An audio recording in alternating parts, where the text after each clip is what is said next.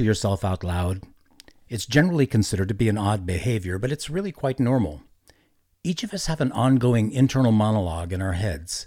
It's simply how we process thought. For instance, when you see a car that's swerving all over the road, you might think to yourself, "He's drunk, I need to get out of his way." But some of us will actually articulate that. We're going to say it out loud. And yes, I'm one of those people. We talk to ourselves all the time, and research suggests that it's perfectly normal for us to do so. In today's podcast, you'll discover that talking to yourself is not only ordinary behavior, it can be beneficial. Some psychologists, in fact, who study the phenomena of self-talk, such as Dr. Paloma Marie Beffa, go so far as to call it a sign of high cognitive functioning. High cognitive functioning. Isn't that just another way of saying smart? Not really. I'd like to think so, but high cognitive functioning refers, among other things, to our ability to evaluate situations, to organize information, and to reach goals. High cognitive functioning includes our ability to adapt to new and challenging circumstances, and talking to ourselves out loud can increase those skills. Today, I'm going to have a conversation with myself on the topic of self-talk, and who knows, maybe I can coax you into saying a few things out loud during today's podcast. Welcome to Conversations with Myself. I'm your host, Barry Phillips. And today, as in every episode, I'll be interviewing myself rather than talking with someone more knowledgeable or better informed. It's simply more fun this way. Today's podcast is sponsored by Hill City Recording, which is more than just another recording studio. They want to teach you how to professionally capture and edit your own bass and guitar tracks. They provide consultation services, training, and engineering assistance to musicians who are working on their own projects. Hill City Recording can help you with songwriting, guitar or bass lessons, music industry coaching, podcast production, and of course, they churn out some masterful bass and guitar tracks. Take your recording project to the next level. Go to hillcityrecording.com and fill out the recording request. You'll thank yourself later. So let's start with the most obvious question regarding conversations with myself. Why interview yourself in each podcast rather than subject matter experts who are far better qualified to address the issues?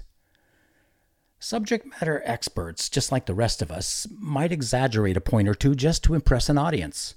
Then our faithful listeners might unwittingly spread false information by repeating what they've heard on this podcast. That's on me. I can't let that happen. Hold on. Are you kidding me? You're implying that exaggeration is a real problem during podcast interviews? Do you really believe that? No, I don't.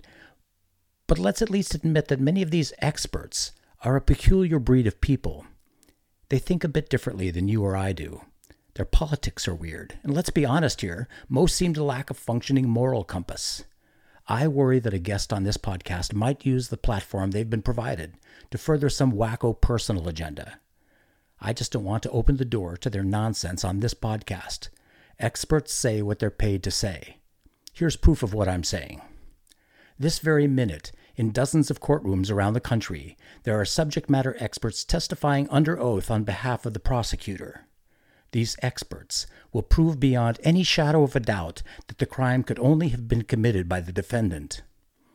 And tomorrow, in that very same courtroom, another subject matter expert will be called onto the stand by the defense attorney to refute the testimony of the first expert. And this expert will prove without equivocation that it was impossible for the defendant to have committed the crime. Do you understand where I'm going with this? I do. Your example of courtroom experts provides a clear illustration, and it makes sense to me. Subject matter experts will present truth as they understand it, which might actually be a distortion of truth. And if paid to protect a specific viewpoint, most of them will unzip their integrity and serve for an hour or so as a short-term intellectual prostitute. Exactly. Let's talk about truth for a minute or two. Contemporary culture tends to believe that truth is relative and based on personal situations, societal norms, or cultural beliefs. Most Americans, in fact, don't even believe that absolute truth can exist. But there are absolute truths, which hold true in all times and all places. Such truth doesn't change based on attitudes, personal circumstances, and they simply are not situational. Can you give me an example? Sure. If you step off the edge of a 3-story building, you're going to fall down, not up. This fact doesn't change if you live north or south of the equator, and it's not determined by culture or public opinion. Gravity, as a law of nature, will pull you towards Earth when you fall. Or, if you cut an artery, you're going to bleed. Assuming, of course, that your heart's still pumping. That's a medical fact, and it's not going to change over time or in a different culture. Here's another. Every triangle has 3 sides. A triangle, by its very definition, has 3 sides. If it has more sides or less sides, it simply isn't a triangle. Now, you may find people who want to debate those facts, which are exactly the people I don't wish to include as guests on this podcast. So, your goal in interviewing yourself, rather than someone vastly more qualified to discuss a topic, is to preserve and to present truth? Not really. I understand that most of us invent our own truth. So truth is what we believe it to be. And since we're designing our own truth, I guess I'm really just hoping to offer my own thought-provoking perspective. You mean opinion, don't you? Yeah, I suppose you could call it that, but I hope that our podcast listeners embrace it as an informed opinion. Informed opinion. Is there any other kind? Most of us consider our opinions to be an informed one, don't you think? Yes. And it's actually interesting to me to see where people actually come by their information. According to research, most people form their opinions based on what they hear from family or friends, rather than from a legitimate news source or some factual analysis. It seems that we don't want facts as much as we want a reliable source. Or actually, let me rephrase that, a trusted source, such as a friend. We trust information from people we trust. And we love stories. We remember stories more readily than facts, so false facts are easily embraced if you just wrap them up in a story. How do you define a legitimate news source? That's difficult to answer because you'll find some sort of bias, even unintentionally, from virtually any news source. The most reliable information sources are those that have our best interest in mind, which leads back to family, friends, trusted colleagues, neighbors. If you pay attention to commercials, you'll frequently hear advertisers use technobabble to convince you to buy a product. The commercial will be filled with technical jargon that isn't intended to be understood. These technical buzzwords and slang are used to convince us that they know what they're talking about. They want us to trust them because they're the experts. Obviously, they know more than we do. And even though technobabble often convinces people to buy a product, we're biologically wired to trust people who have our best interest in mind over people who sound like they're peddling snake oil. Product testimony from a friend or family member carries far more weight than a boatload of technical experts. So, friends and family are generally considered to be legitimate sources of news? Generally, yes. With notable exceptions, of course. Most families have that one cousin on drugs that everybody knows can't be trusted. But information that comes from family members is generally regarded as reliable. So you're telling me that I'm more likely to believe you than I would a subject matter expert or researcher on any given subject simply because you're family. I'm more than family. I'm you. Well, I guess you can't get more credible than that. I love this quote from Ashley Brilliant. My opinions may have changed, but not the fact that I'm right. We're less interested in truth than we are in proving ourselves right. So even if you are, well, me, shouldn't the objective of discussions with myself be to unearth truth? I mean, real truth? I could offer up a quote that's a bit more crude regarding opinions that I'm sure you've heard before, but I won't. My mind drifted a bit when you used the term unearthed truth. I pictured an archaeologist digging in a pit and finding an ancient artifact that's been hidden underground for centuries under the soil. He wouldn't know immediately what he'd found, or she.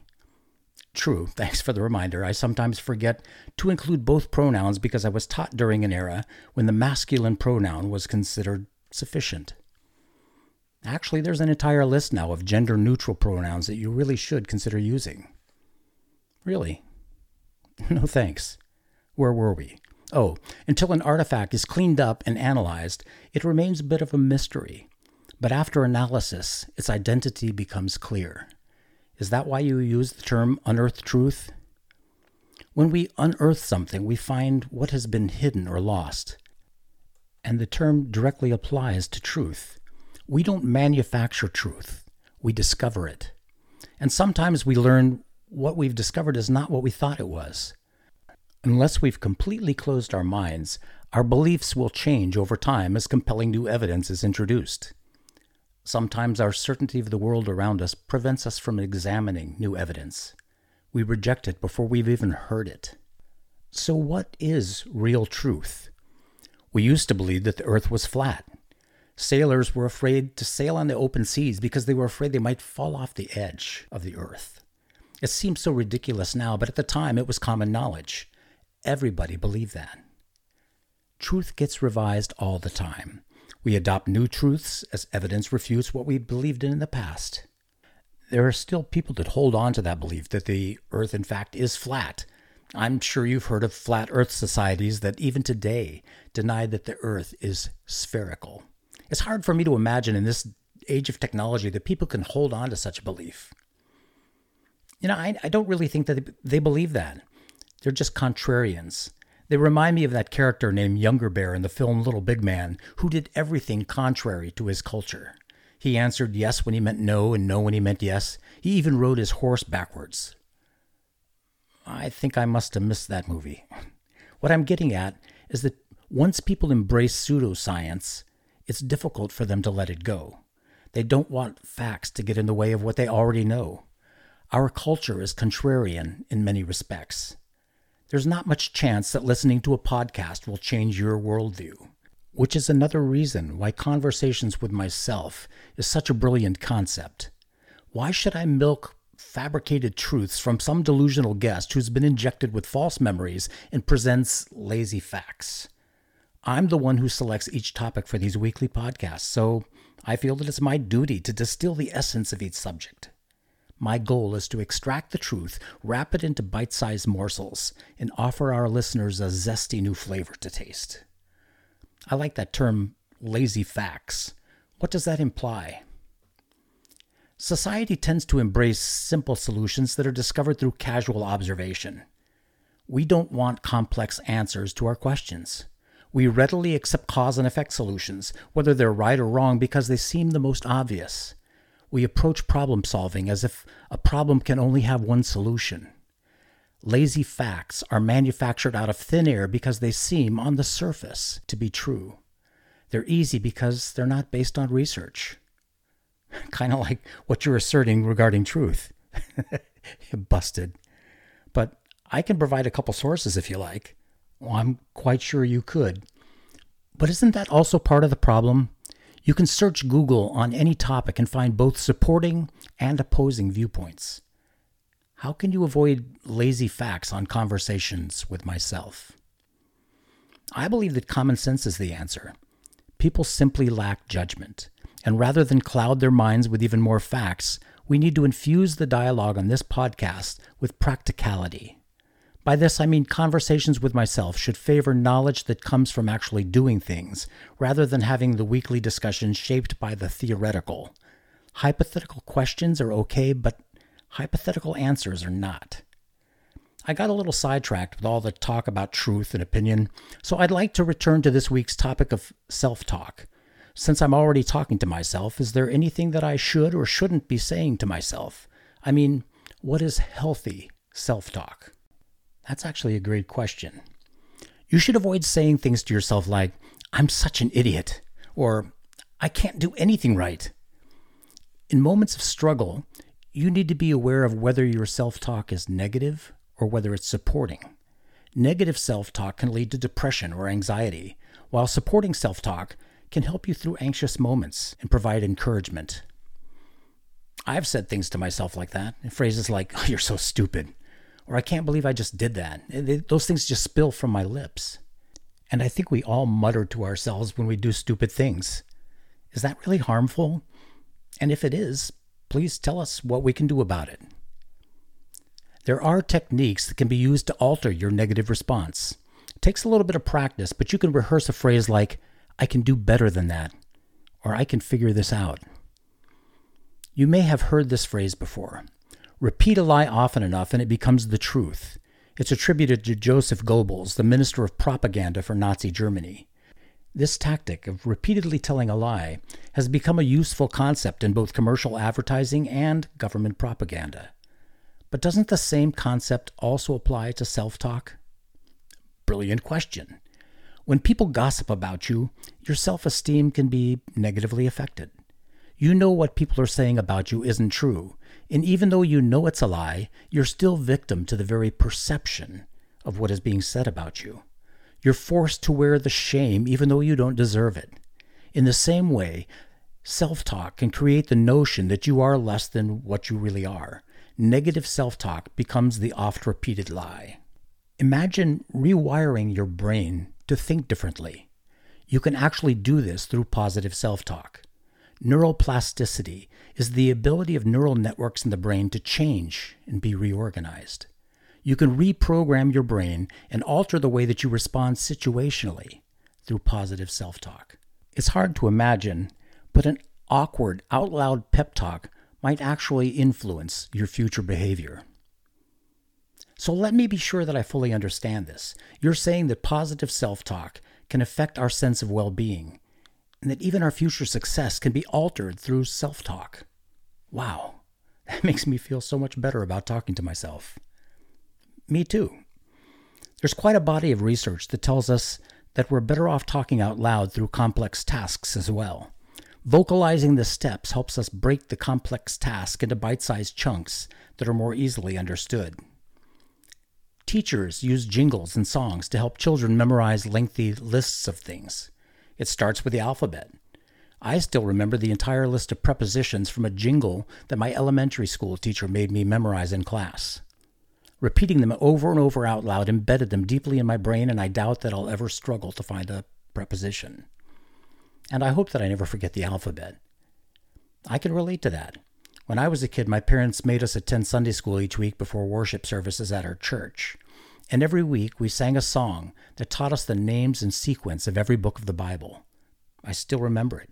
It's pretty clear to me that verbalization aids retention. Have you witnessed anyone who talks out loud when they play a video game? And I'm not talking about online multiplayer games where you're expected to communicate with your teammates. And I'm not talking about trash talking an opponent. We all do that. I'm talking about people who talk out loud to themselves or even to the game when they're in the heat of action. Is this a trick question? Everyone talks to themselves while playing video games. Pay attention the next time people around you play a video game and you're going to hear them shout out instructions to themselves, or they're going to verbally make excuses for some wrong move.